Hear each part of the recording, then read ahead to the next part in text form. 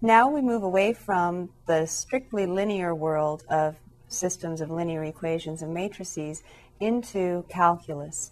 And it's interesting that we have this progression because actually one of the reasons calculus developed was to deal with something that wasn't just linear. For example, I have this function right here, this very curvy function.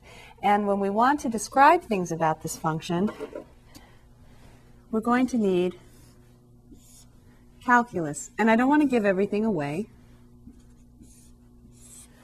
So we're going to come back to this.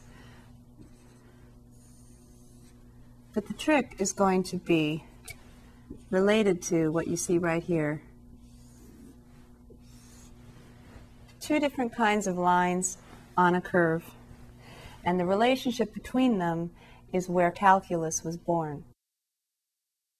So first, let's start with something we all know, doing a favor for our friend, and that usually involves driving somewhere. So we're going to have time on our independent axis, and we're going to have distance traveled on the y. And suppose your friend is coming over to where you and your car are, and you're going to drive this friend to their house and then come home. So maybe they're at work in the city, and you're going to drive them from the city to their home and then come back to the city. So I'm going to give you some data that gives you a certain amount of time that's passed and how far away from your original location you've traveled. And then your job is going to be to plot the points, and you can go ahead and connect them with a straight line, and then we'll discuss what happens after that. So now let me show you the data.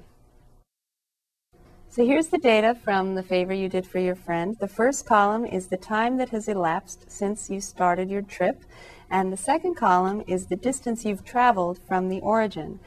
And you can see we start at 0, 0, and then every half hour we have a reading. Now, I'm not going to talk too much about this because what I'd like you to do is set up an appropriate scale for the x-axis and also an appropriate scale for the y-axis and plot the points. Go ahead and put line segments in between the points, but as you do this, I'd like you to ask yourself how accurate you think those line segments really are. All right, I'm going to cheat and use Excel to make a chart for me, and I'll show you how to do it. It's actually quite simple to get a rudimentary chart, but if you don't like its default, then you have a little bit of work to do. But I'll show you. If you select the data and then you click on this chart wizard icon, then it gives you choices, column chart, bar chart. We want an XY scatter plot. That one is going to relate X and Y to each other. The one that's selected right now only has the dots, and I told you to go ahead and connect the dots with lines. So this would connect it with curvy lines, which would be really nice, and eventually that's what we're going to want. But since I want it to look like yours, I'm going to use the straight lines. And I'm just going to finish and do the rest custom myself. So if I click finish, it's kind of small here. I can try to make it a little bigger, and that looks better already. And notice it goes from 0 to 5, and then the maximum is a little over 100, just like our data. I really don't need this title right here. We only have one thing, so I'm going to delete that. And then I don't like this background. It's not very pretty. Plus, I want to make this thing taller, so I'm going to make it taller. And then that's a little too tall. Notice the scale is changing automatically on me as well. This is a better scale. Now I'm going to change this background, and you don't need to worry about learning all this, but in case you're interested, you can go to right-click on the actual square, this gray square. Gray is really depressing, so I'm going to go to Format Plot Area using the right-click. I right-click, Format Plot Area, and notice the color of the edge, first of all, is gray. I'm going to make it a bright yellow, and then also the area is on gray. Notice the sample right now would have a yellow boundary and a gray area still. So I want the area to also be yellow. So now the whole thing will be yellow, and I click OK.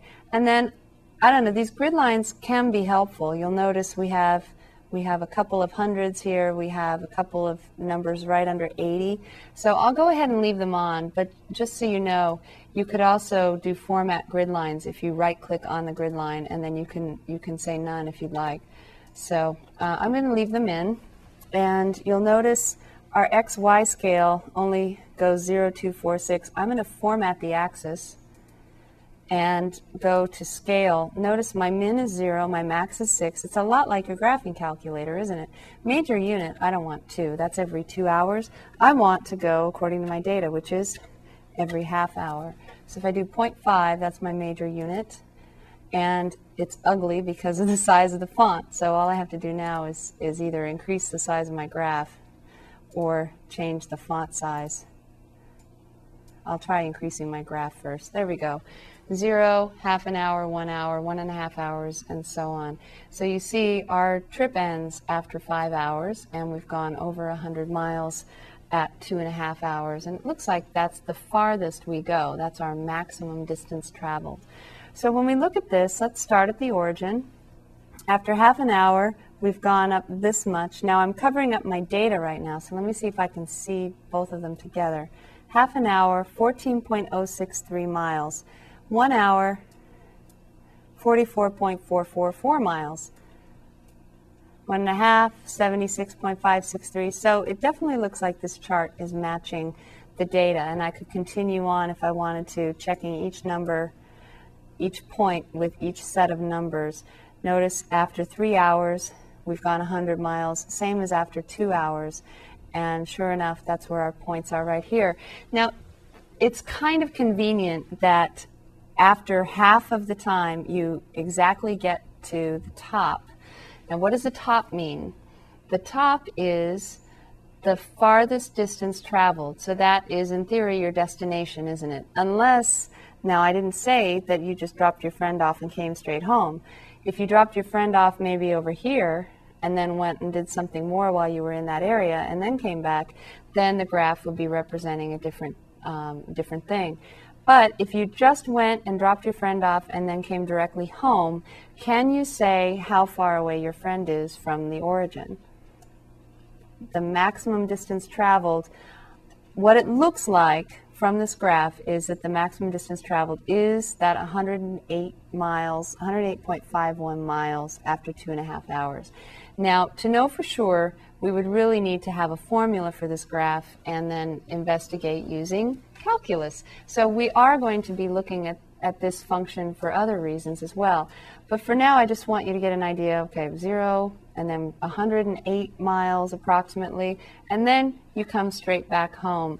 And it looks like your trip is relatively symmetrical, whereas the trip out takes about the same amount of time, doesn't it? It takes exactly the same amount of time as a trip back. At any one of these instances, we're not sure that your trip is exactly the same. You might have had more traffic in one place and less traffic on the way back. But the way this graph is drawn, it's relatively symmetrical. And can you see when you were traveling the fastest? And can you see when you were traveling the slowest? It might be easiest to see the slowest first.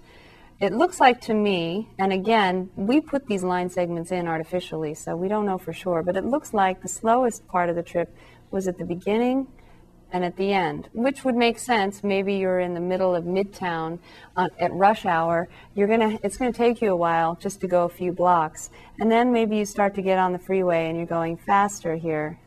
And then, as you get closer to the destination, it slows down again. So maybe where you're dropping off your friend is, again, in maybe a residential area, or maybe there's a school zone, and you have to go more slowly. And then to get out of that area, you're still going slowly. Then maybe you're on the freeway. And then you're getting back to Midtown again, and maybe it's just as crowded as it was when you left. So that would be one explanation. There are an infinite number of explanations for this data, but you can get the general idea of when you went faster and when you went slower.